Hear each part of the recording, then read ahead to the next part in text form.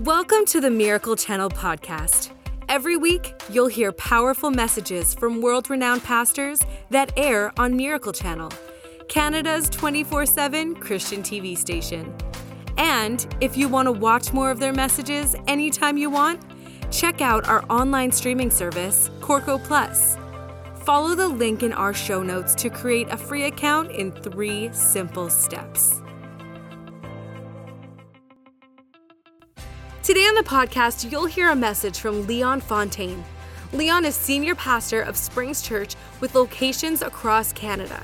He's also been Miracle Channel's CEO since 2010. Leon's teaching will help you develop your own personal relationship with Jesus and walk in God's promises. You can watch his program, Leon Fontaine, The Spirit Contemporary Life, weekdays on Miracle Channel. In this message, Leon Fontaine digs deeper into how the miraculous is more attainable in our everyday lives than we think. Let's dive into the message. What is a miracle? Well, how would you define miracle? We've got for every mile of truth, there's 2 miles of ditch. So on one side of the religious spectrum, we've got mystical people. This is, you never know what God's going to do, but God's in control. You never know what God's going to do. And we just pray, bug, plead, cry a little bit if you can, and that'll move God. God's got to move, and there's different ways to get God. That's kind of the mystical approach. Okay, but then way over on the other side, we've got the reasoning, the intellectual approach. And that's now that we've got the 5 sciences and we can do studies on this and we can do tests and things. And if you can't prove it to me in a lab and if we can't have before and after studies and walk it through and prove it with all the equipment that we have, I'm not going to believe it. Or they have to believe miracles that way. And so neither works. In fact, when you study Jesus, this amazing man that walked the planet, history proves that. He didn't get mystical. He was not weird. He was not woo. And at the same time, he didn't sit down and teach people for 42 hours all the incredible languages in Aramaic and well, that's what they spoke. But he didn't go on and teach the 5 the Feasts of the Tabernacle and all this deep teaching. He was very simple. He would say things like, just keep believing. Don't let fear in. Believe. He would tell stories stories about dirt and seeds, and he'd talk about lambs and shepherds, and because he was talking to an agricultural society, he would try to help them connect somehow to the miraculous realm. And you'll notice the miraculous realm doesn't touch us through our head, which is where we have reasoning. It's where our intellect is. It doesn't come from our feelings, which can be all over the place any given time and change every 3 minutes. But there was something else, and the Bible calls this the heart. There's a lot spoken about in the Bible about the heart, and there's lots of confusion about it. Now, the heart is the center of your belief system. What do you believe?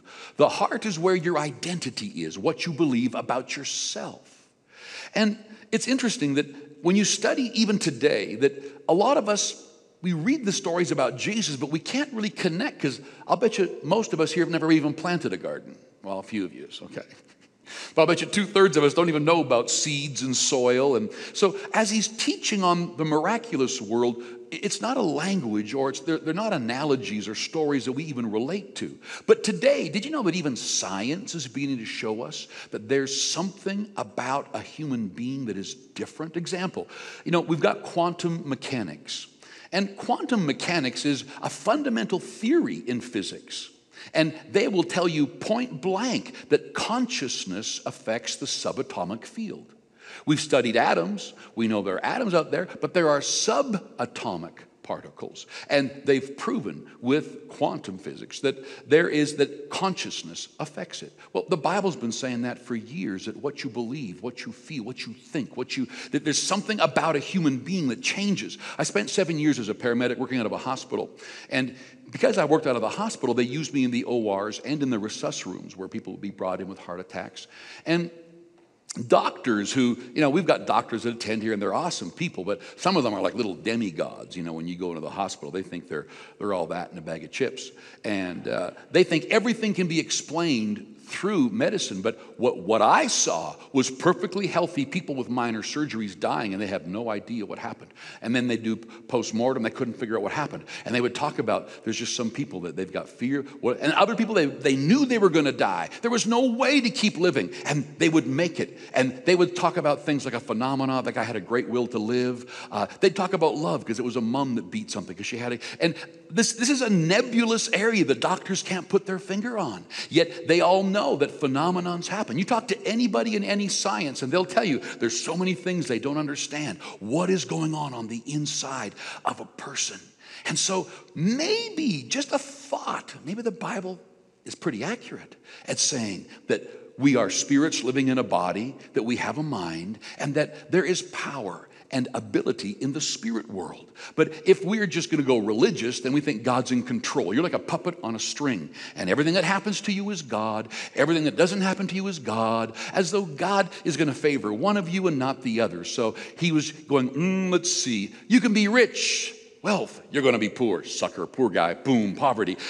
No, God's no respecter of persons. So it doesn't make sense when people say God's in control. He's got the whole world in his hands. Really? Millions of babies died last year. How can God be in control? And so, now I don't have time to drive down a lot of these areas. I simply want to talk to you about the word miracle.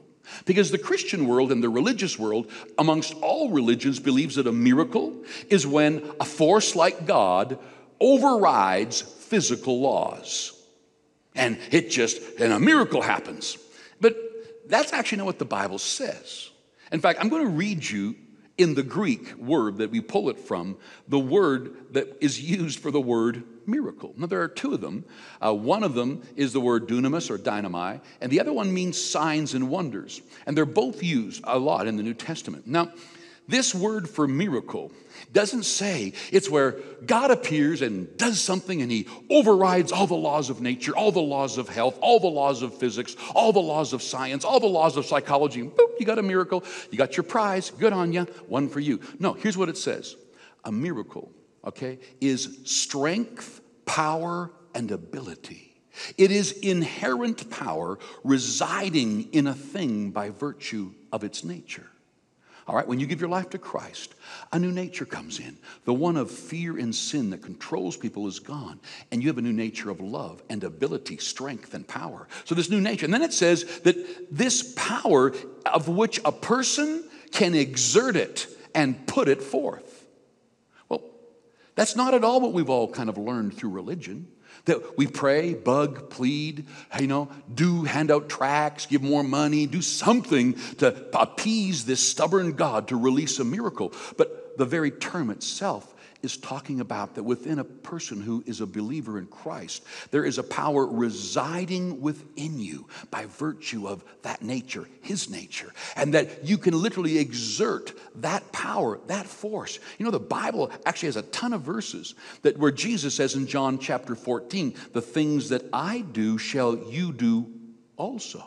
Did you know that when Jesus became a human being, he gave up any of his extra power, and he functioned, and he was to show us what a person operating with God's power could do on this planet. There are many incredible verses, like when you go to Proverbs chapter 4, verse 20 to 24, it says that stay in God's word, focus on God's word, and it'll bring health to your body. Then it says, guard your heart with all diligence, for out of it flows the forces of life. There are forces that flow from us. We think they flow from heaven, but even Romans 8 says that if the same Spirit that raised Christ from the dead dwells in you, it quickens your mortal body. This is beginning to show us that we are somehow off the rails of just praying to this stubborn God and we have to do more, we got to please him somehow, when literally everything that the Word is teaching is that there's a power force within you. It's Jesus, it's Holy Spirit. But that there's something we need to do to have this force flow out. And when you study the New Testament, the book of Acts and on, you don't find them praying for miracles. You find them just literally speaking in a natural way, just believing things would take place. And they happened. There's a verse in Matthew chapter 12 and verse The entire chapter talks about the heart. But one of these verses says that a good man from the good deposits of his heart brings forth good things. And that an evil man from evil deposits, and it doesn't mean evil there as in, he's an axe murderer. It's just saying that you allow doubt and unbelief in. In fact, when you study Jesus doing miracles, you know what's interesting? You don't find him giving a lot of reasons why people weren't walking out a miracle or a recovery or something beginning to turn out for your best. He would always just kind of say two simple things: believe and don't doubt in your heart. He'd talk about fear. And heart is a deeper belief. Now, in the Bible, your heart is, like I was saying earlier, is what you believe about you. Are you a winner? Are you a loser? Are you a good person? Are you an evil person? And say, I'm going to be honest, Leon, I'm a jerk. No, just a minute. Whoa. When you give your life to Christ, you have a new nature. And you must start acknowledging that new nature, even if you're failing in multiple fronts. To acknowledge that you are now, his presence is within you. He has forgiven you. You are born again. You have a brand new start. Who wouldn't say, if I could do it all over again, how would I change how I treated my spouse, how I raised my kids, how I handled that financial? We'd all say yes. And he's saying, I'm going to give you a fresh start. And when he comes in, these miracles that we need aren't deterred. You're not waiting. When someone says to me, I don't know why God hasn't healed me yet, I know they don't even understand doctrine yet. Because the book of Peter teaches us that when you give your life to Christ, that he knows the future. And he has placed within you all that you need for every situation you will face. Peter says that God has given us all things that pertain to life and to godliness. In other words, you got the power to live morally, right? And love it and laugh and enjoy it. You've got the power to change, to grow, and that he's already past tense given it to you. So within you is all that you're going to need.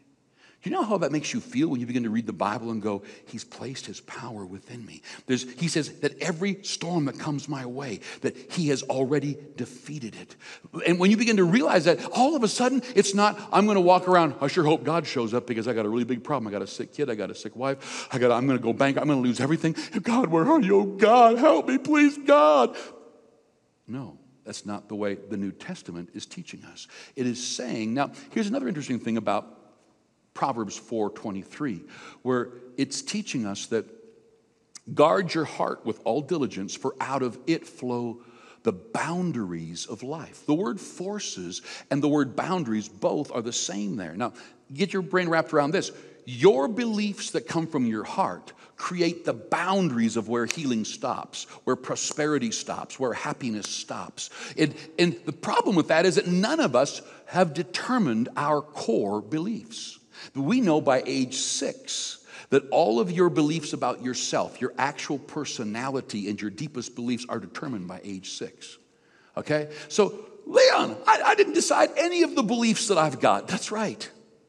Parents, grandparents, religion is a big one, schooling, the culture you grew up in helped establish. Were you treated bad? Were you treated good? Were you told you're the black sheep of the family? You're a liar, you're a loser. What are the things that took place that form these beliefs that become your core beliefs? These core beliefs create the boundaries that your life is now living by. You might look at others and go, they're so lucky. No, they probably have a boundary way beyond yours when it comes to finances. Maybe you've gone through 14 relationships and you can't make any of them work, so you just give up. You're called to be single because, good Lord, you're a lousy relationship person. No, that's because somewhere in the beliefs of your heart, you don't believe you can. You don't believe you are. Your core beliefs are your identity beliefs. And until those change, you will struggle, even though you've been given the kingdom, even though you have everything. Smith Wigglesworth, I believe it was him, was an older evangelist years ago from England. Phenomenal ministry of miracles. And it was him or one of the other guys was telling the story of how he walked into this room, this old home, to pray for this elderly lady living in real poverty and not having much. And as he went in there to talk with her, she was in the washroom. And when she came out, he was kind of just looking at the pictures on her wall, and he saw this one picture, and it was framed. And he says, do you know what this is? And she goes, yes, I worked my whole life for this very wealthy merchant man. And, when he died, and they left me this document, just, and she couldn't read. years ago. And he says, no, it actually says here that he left it to you. She goes, what? He says, this is a will and a testament. And it's saying in this thing that you put in a nice little frame, thinking it was cute, it tells you that this is all yours. And you've been living in poverty even though you are a multi-millionaire. Many Christians are like that. They've never taken the time to read the Bible and understand how amazing it is. And so they live at a level of life so low. They think it's all about what you can't do, what you can do, and it's all about all these laws and legalistic, and we watch religion just suck the life out of us. Or it's like the guy who got on a ship and he wanted to come to America and he didn't have the money. And so he saved everything he had. He just barely could afford the ticket. He got the ticket and all he had money for was just food. And I said, how am I going to go for a couple of weeks on this ocean voyage with no food? So he bought as much cheese, the oldest cheese and biscuits he could find, and he had them with him, and he packed them into his little cubicle that he had gotten. And so every day he would walk by the dining room of these big ships where everybody's eating beautifully and wonderfully, and he just wished he could go in there. I mean, there was roast lamb and I mean all the great food, and he'd go back to his little cabin and he would portion out. He had exactly how many days this little bit of cheese, and he's so hungry one day he's had enough. He's about to go crazy. I'm going to run in there. I'm going to eat as fast as I can. I'm going to put as much food down as I can, and if they put me in jail, they got to let me out when I get to America anyway. So he walks in there, he looks around, and he runs to a table, and he sits down, and he just starts eating and eating, and the captain walks over, and he says, Mr. So-and-so, is it ever good? He thought he was going to get arrested. It's so good to see you here today. And he goes, it is? Yeah, he said, like, I wondered why we never saw you in the dining hall. And, well, sorry, sir, but I only had enough for my ticket. And he says, so I've got crackers and cheese to get me across to America, and I'm sorry, I know this is wrong. He goes, sir, what are you talking about? Included in the price of the ticket is all the meals. You see, when it comes to serving Jesus, we live far below what he intends us to live. But it's not his will how low you live. It's not his best how far down you go. It's not him making all these incredible judgments and rules as though you have to, that your life is going to be this religious monk living on an island. No, he's got a way for you to live that's beautiful and better than anything you could do. And so when you go to God's word, I could unpack verse after verse after verse to prove the few stories I just told you, but the stories stick better. Recognize that if something isn't going in the direction you desire, and it's good, and it's your desire, that it's not God withholding it from you. It's not the devil as though he's so powerful he has the ability to stop you when Jesus defeated him. But the Bible is the software program for you, the hardware. And as you begin to realize how much he loves you, cares for you, that when it comes to the miraculous, it's not sitting around waiting for God, but that whatever miracles do or don't happen, somehow, now don't get guilty or feel beat up by this, that if God's already done the miracles, every miracle you'll ever need, financially, physical, mentally, relational, he's already given you the power, the presence of God, the miracles you need, then somehow we've lost the ability to connect from our heart. Because the language of our heart is not reasoning, it's not mystical. The language of our heart is more perceiving things. It's more this ability to see. You see, with your memory, you rewind into your past. With your imagination, you fast forward into your future. But the fast forward button of your future is all controlled by the beliefs of your heart. I'm talking really fast and I'm getting through some stuff, but I just want to accomplish one thing with this message today. I want you to know how much God loves you, how much the plan for your life is beyond anything you could imagine according to Ephesians 3. And if it's not, there's nothing outside of you. You see, if bad things have happened to you, hurt has happened to you, you've had a horrible life, listen to me, you aren't probably responsible for much of what got you there. Okay? Maybe there's beliefs and heartaches and hurts and brokenness that cause you to act that way, think that way. It affects what you reach for, etc. But now, wherever you are, you're the only person that can help you go live the things God has prepared for you. So get into his word. And when you give your life to Jesus, he comes in, he forgives, he washes you clean. But it's more than that. He begins to help you expand your boundaries of this little life. All you can have is 6. You can't have your cake and eat it too. All these dumb beliefs. Murphy's Law says things are going so good, something's got to go bad. Who made these stupid things up? People who experience it. But your experiences can change by heart beliefs. And the Bible's the most profound. Of all the religions that I've studied, of all the things that I've read, I've never found anything as beautiful as the Bible, as incredible as the Bible. And as psychology and physics and the sciences all begin to learn more, we find that it is so true. It's not wrong to turn to God and say, Jesus, you're my answer. I was on a plane with a guy, and brilliant man. And we had an interesting conversation. He was telling me how that he doesn't have, he said, I envy you because you have faith. He said, I don't have faith. And so I thought, And so I talked about what the Bible says about creation and God. And he had all these questions. And I'd kind of answer them with what I thought, but I couldn't answer all those questions. And so I said, instead of you just tearing apart, what I believe, what do you believe? Well, I really don't know. I said, no. I said, you're pretty good at analyzing what you do and don't believe about Christianity. What do you believe? Well, Leon, I'm searching. Oh, that's everybody says that I talk to, but then they take apart whatever I share. What's the best shot you have as to where does the world come from? Is there a God? Well, he says, I guess, this is a brilliant man. I guess I would tend to go with that, we were seeded from another planet. And I went, seeded from another planet. Okay, so a spaceship came from another galaxy and did something on the planet to put mankind here.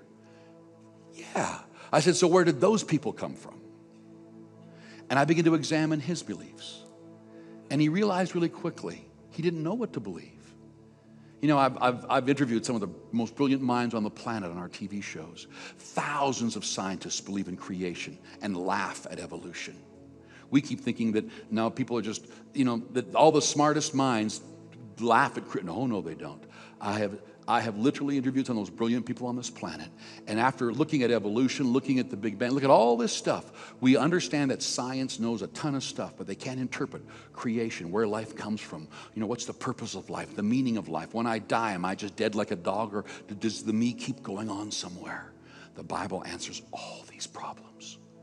No other religion does. So it's not a religion. God wants a relationship with us. And this thing called a miracle that you need, stop begging, bugging, and pleading and hoping that God interrupts all the physical laws, and recognize that within you is the strength, the helper, Holy Spirit, and that he will help you and guide you, that he'll flow through you, that life, and it looks so miraculous. And I use the word miracles, and I'm starting to be careful because I'm finding people's definition of the word miracle is they're waiting for God. I'm going, what are you waiting for? He already gave it to you. So now what do I do? Leon, how do I exert the presence of God? Well, instead of confessing it until you get it done, instead of being as good as you can to make God do it, instead, the Bible teaches us to believe it from the heart. Corinthians says, do not look at the things that are seen, but look at the things that are not seen. Because the things that are seen they're terminal, but the things that are not seen are eternal. In other words, what do you see when you say, God, I pray for my marriage? Do you see the laughter and the joy, or are you having a hard time getting past the bitterness and the heartache? When you pray about career and family, the Bible says seeing with the eyes of faith is believing that God has blessed me and he's placed something within me.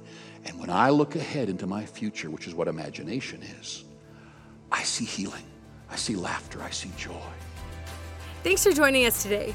Make sure you subscribe to this podcast to hear more great messages from inspiring teachers like Leon Fontaine. Rate this podcast and write a review if you haven't already. And share this message so others can be encouraged by this teaching too. So subscribe, rate, review, and share. We hope you were inspired by today's message. God bless.